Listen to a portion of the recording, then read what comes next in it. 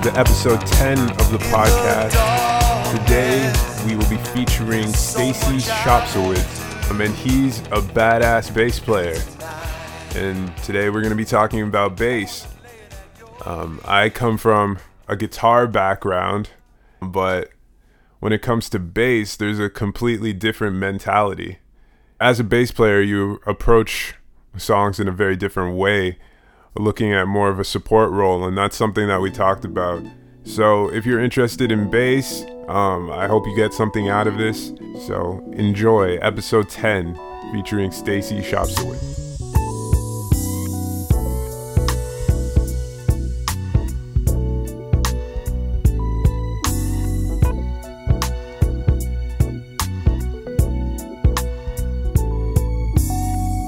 You're here, I'm pleased, I really dig your company, your style, your smile. Hello. Hello. Hey, how's it going, man? Thanks for the call. Yeah, no problem. Thanks for doing this. I appreciate it. Thanks for having me. Yeah. How are things going right now? Pretty good. How about yourself? Yeah, pretty good. All things considered. Yeah, Totally. I've been all right. All right. So, yeah, I just wanted to talk a little bit about bass. And, yeah, you're probably the best bass player I've ever worked with. So, yeah, I think you'd be a good candidate to talk about this. Thanks, man. Appreciate it. So, yeah, let's start at the beginning. When did you first start making music? I started probably when I was about 11 or 12. Mm-hmm. I started on guitar. My brother was playing guitar. Didn't really take to it, and then saw this movie, Detroit Rock City, Mm-hmm. and there's like the band Kiss is kind of like a central element to this movie, and I don't think I knew like what a bass was before that, but I guess because like Gene Simmons is like a very what would you call it? Just like obvious part of that group, you know what I mean? Like Yeah. bass players, you don't always like see they're not like important visually. Mm-hmm. So it's like, oh, there's this other guitar-like instrument that's worth checking out. And so after that, my family rented a bass, and then after that, I've just been playing since. Yeah. So did you and your brother play together a lot? We used to. We actually used to have lessons together, Okay. which was cool because, like, right from the beginning, especially as a bass player, like to be supporting like a guitar player and playing with people is such an important part of the equation. Yeah. So to learn in that environment was really special. Okay, that's cool. So did you guys ever have a band together? We didn't. No, not with my brother. Mm-hmm. I think by the time I was getting more serious, he was kind of getting less serious. Okay. But he still plays, which is awesome. Mm-hmm. And yeah, you mentioned the support role, and I think that's something different, like compared to playing guitar. Like I started out with guitar, and yeah, is that like a different philosophy that you had to have when it comes to playing the instrument, just like thinking of it as a support role?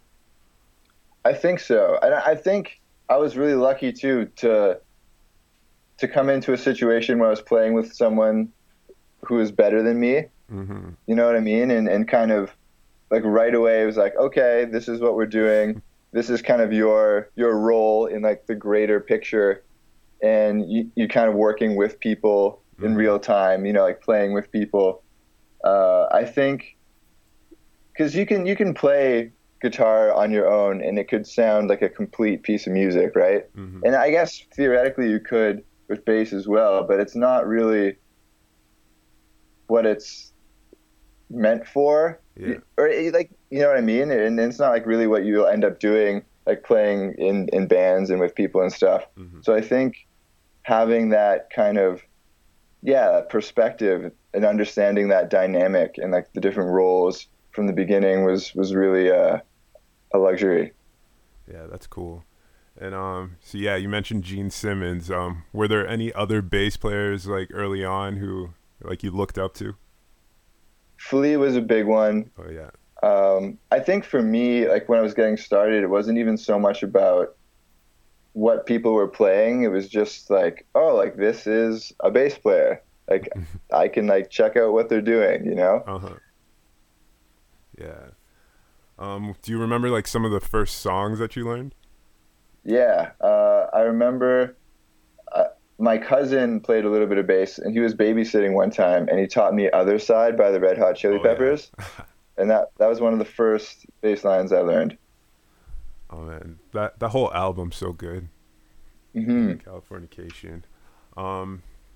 Yeah. So like early on, like you said you had lessons with your brother. Like were you doing guitar lessons together at the time, or were you taking bass lessons at that time?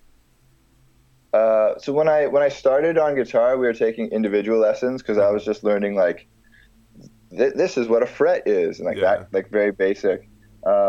And then by the time I picked up a bass, then we were taking lessons together. Okay. Yeah, that's really cool then. Yeah. And like when it comes to playing bass now, are there certain genres that you kind of lean towards?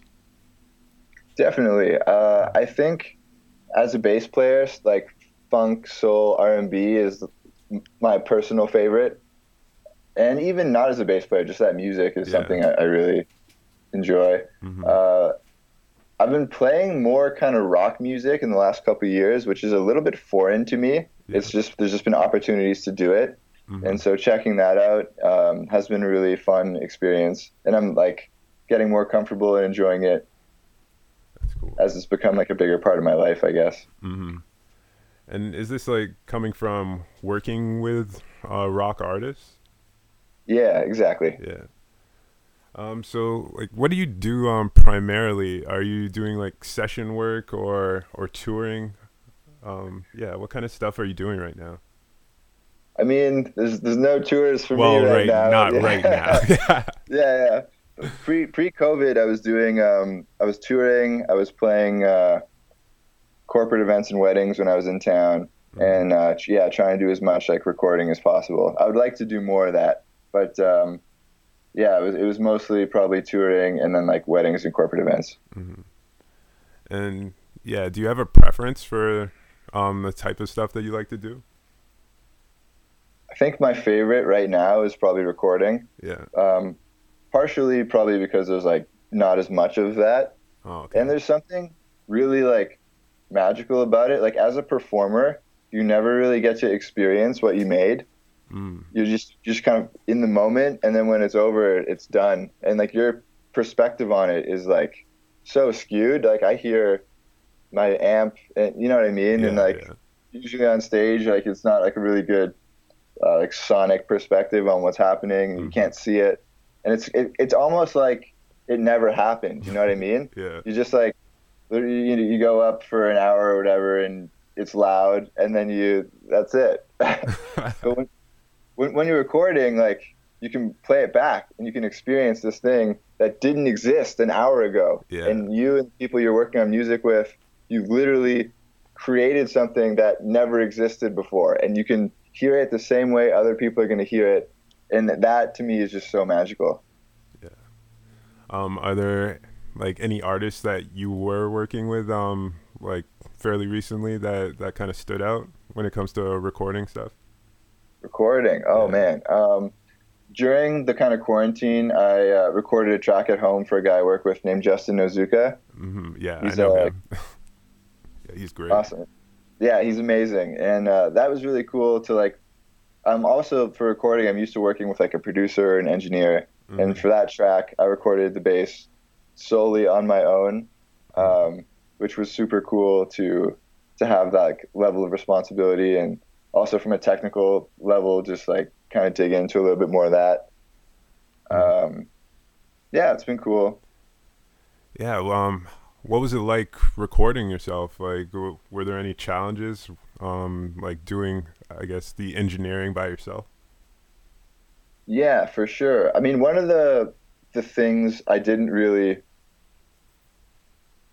overcome is to get the sound that he wanted. Mm-hmm. I had to play really lightly.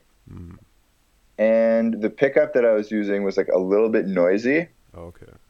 and it was noisy in a way that the noise would change. It wasn't like a consistent pitch or whatever. Mm-hmm. And so whenever I wanted to comp something from comp A to comp B, the noise would be different. So I feel like if someone were to go in to like scoop out the noise, every time I comped from a different take, they'd have to find where the noise was again. So that was like an interesting challenge that I honestly wasn't able to overcome. I didn't know how to fix that. Yeah, that's something you probably don't think about normally. Just have somebody else take care of that. But Yeah. Have you ever dealt with that? not that specific problem, no. But yeah, like the stuff I record is just like messy anyway, so whatever. Just leave the noise. Right on. But yeah, like when it comes to doing session work, like is it hard to find gigs like that?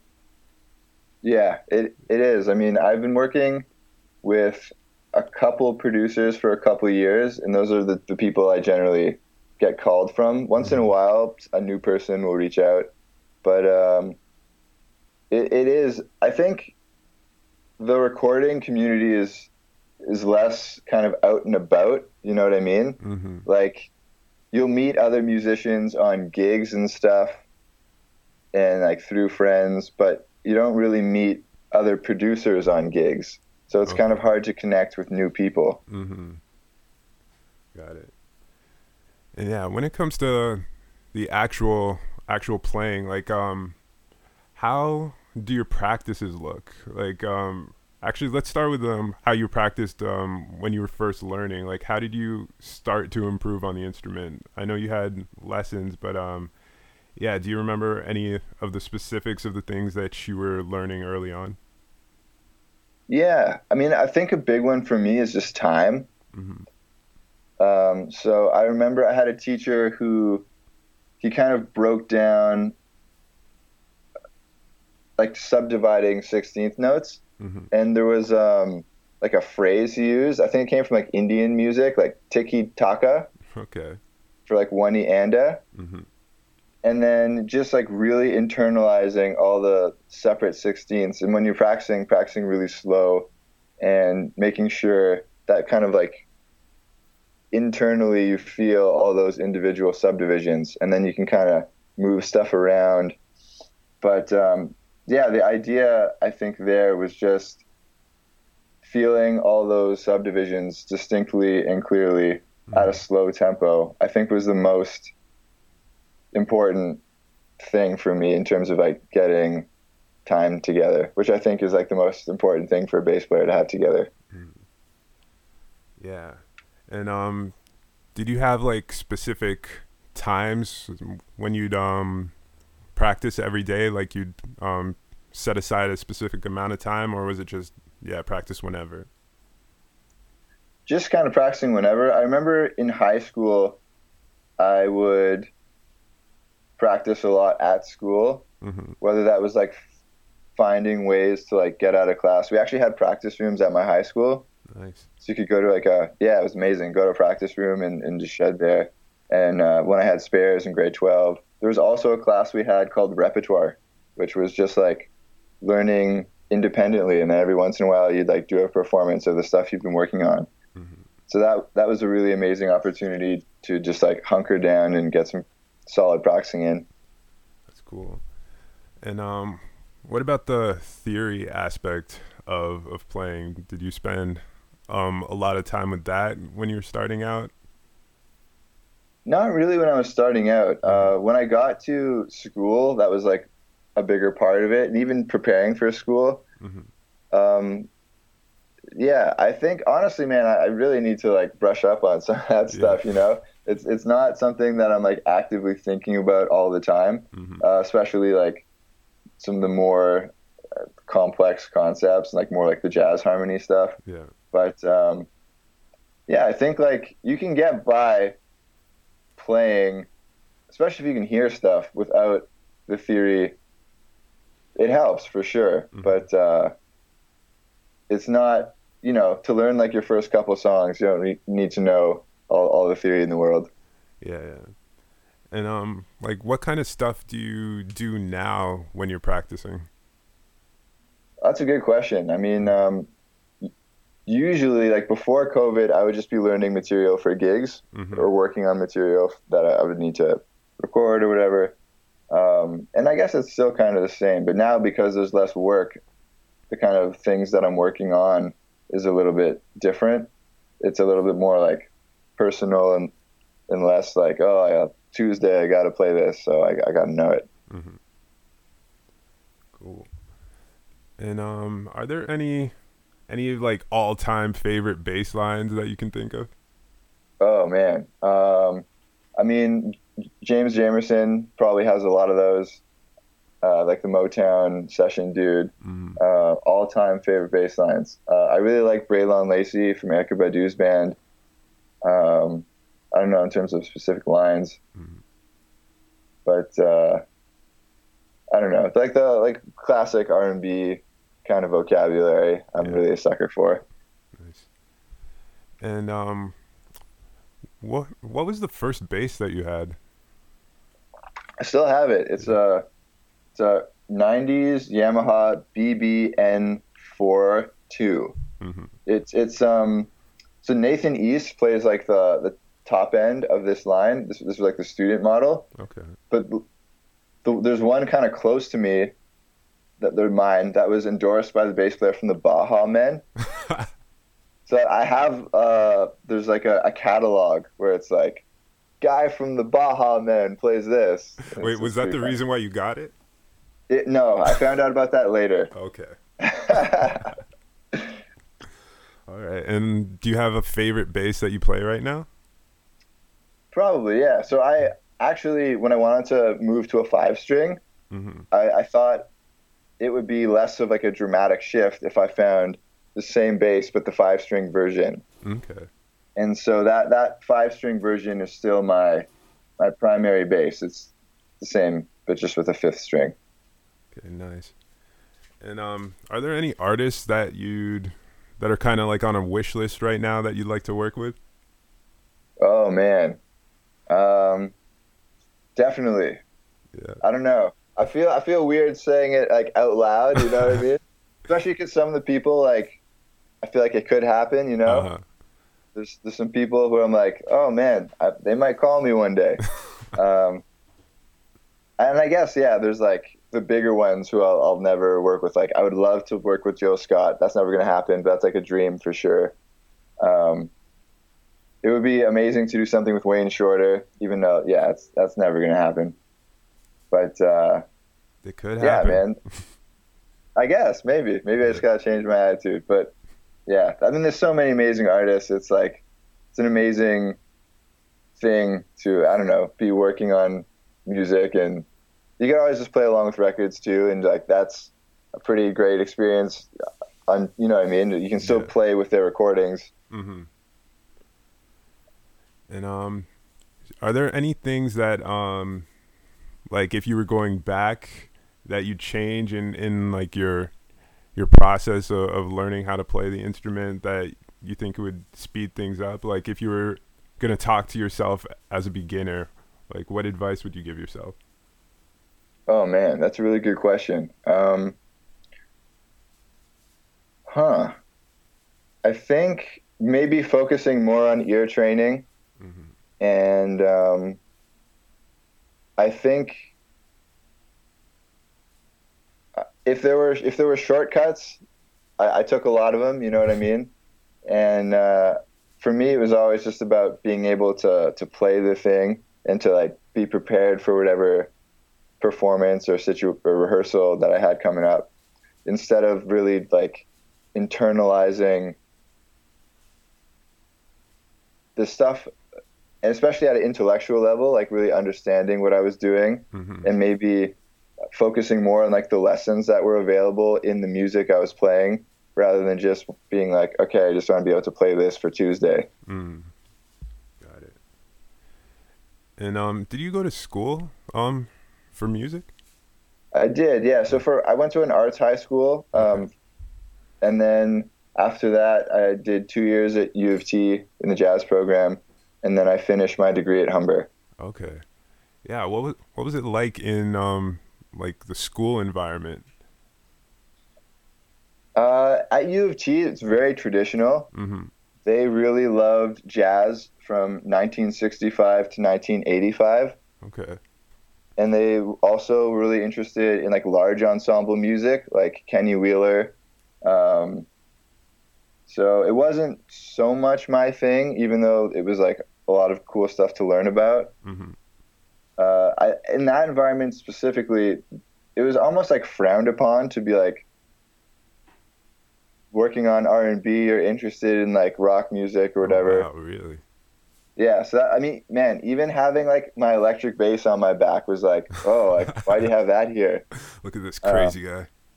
Yeah, it was just like strange. So that like was kind of mixed feelings, and then I left, and Humber was really cool. There was like a lot of really interesting people at Humber doing a lot of interesting things, and at Humber there's like a recording element, which is super, super cool. I took a class there called Aesthetics of Sound, which was about like analyzing a mix. We didn't actually mix anything. We just listened to stuff and kind of talked about it. Mm-hmm. And that was a really interesting class and really useful perspective for like recording down the road. So at U of T, were you playing stand-up bass? Yeah, primarily. Yeah. Yeah. When did you start with playing stand-up? I started just before high school. I was a friend of mine was like, oh, I'm gonna like check out this high school called ESA. That's the one I ended up going to. Mm-hmm. We were in middle school at the time, and he was like, I'm gonna take a half day off school to go do it. They had like an open house. Yeah. And at the time, I wasn't really seriously considering it, but he said take a half day off school, so I was down for that. Mm-hmm. And I went, and it was like such an amazing vibe. Yeah. I was just like, man, I really want to come here. And in order for me to go there, I needed to play stand-up bass. Mm-hmm. So I started taking lessons, and that's how it happened. Was it a tough transition, or like how much can translate from playing electric bass to stand-up? It's definitely a big shift. There's a couple big differences. So the scale length is way bigger. Mm-hmm. So you have 3 notes per position instead of 4 on electric. Okay. So you have to shift in different places. Mm-hmm. So the shapes are different. And going from a fretted electric bass to a fretless upright bass is also like a pretty big transition. Learning about intonation and having to be bang on, where the electric bass, as you know, as a guitar player, you just hit the fret and you're in tune as long as the instrument is in tune and intonated. Yeah. Also playing with a bow, it was like totally new. And playing, vertically instead of horizontally. It is a pretty big shift. I think you have like a little bit of background coming from playing like some sort of stringed instrument as a bass guitar player, or as a guitar player, even you would have like a little bit of foundation. Mm-hmm. But the mechanics of it are very different, and also the pitch intonation issue is definitely new. Yeah. Do you do a lot of stand-up still? Not a lot. I still play, and I still take gigs on it once in a while. Mm-hmm. But it's not a huge part of my life. Okay, cool. And yeah, I guess we can finish up here soon. Just like one more thing. Do you have any like advice for anybody who is interested in getting into bass playing, just starting out, not sure what direction to go? Sure. Yeah. I mean, there's such amazing resources online. Like the YouTube thing is crazy these days. It's an amazing resource. And I think just have fun. Like a lot of the best players I know have the most fun. And I think, especially as someone who's spent time doing this professionally and like around environments where people can get like pretty jaded and dark about it. Mm-hmm. And then those people are not the best players. I think just keep it fun and have fun. And if it's not fun, make it fun and enjoy all the great resources available online. That would be my suggestion. Awesome. All right, man. I really appreciate this. And dude, appreciate it. You having me, man. This was great. Thank you. Yeah, this was cool. How long will I slide or separate my side? I don't believe it's been slitting my throat so